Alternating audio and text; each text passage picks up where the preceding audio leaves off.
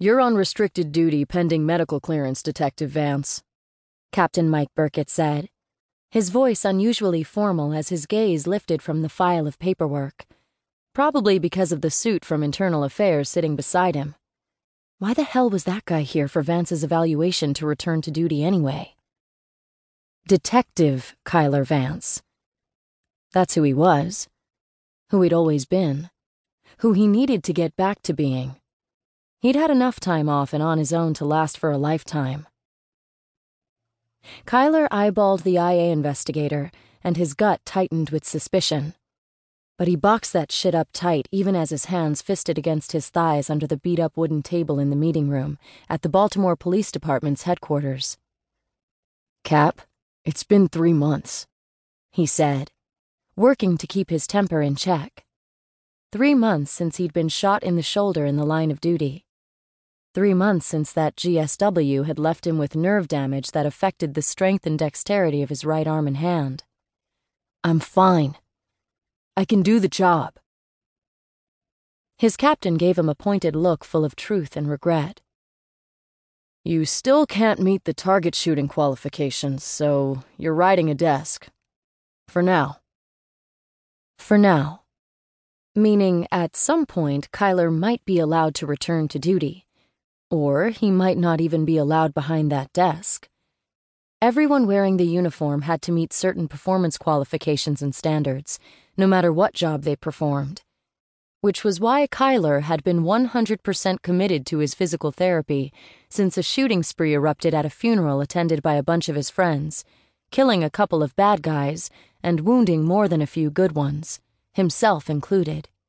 But it had all been worth it to nail the scumbags responsible for murdering his godfather, Miguel Olivero, who had been his father's partner on the force back in the day. "You know I'm working on it. I'm stronger every day." Burkett nodded and released a weary breath. All at once, the lines on the older man's weathered face betrayed not just his age but the stress he was under.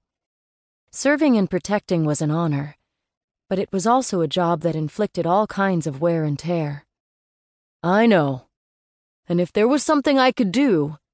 But there isn't," the IA guy said. Detective Neal Foster, his badge read. Kyler had seen him around from time to time, but he didn't know him much more than that. Cops didn't make friends with IA investigators. "I'll tell you what Captain Burkett hasn't yet said. You're lucky to be on restricted duty and not administrative leave." "Why the hell would I be on administrative leave?"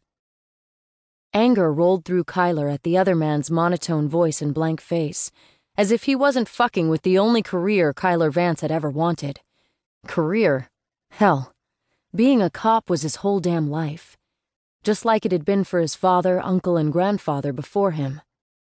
Foster flipped open the file in front of him and skimmed his finger over the writing.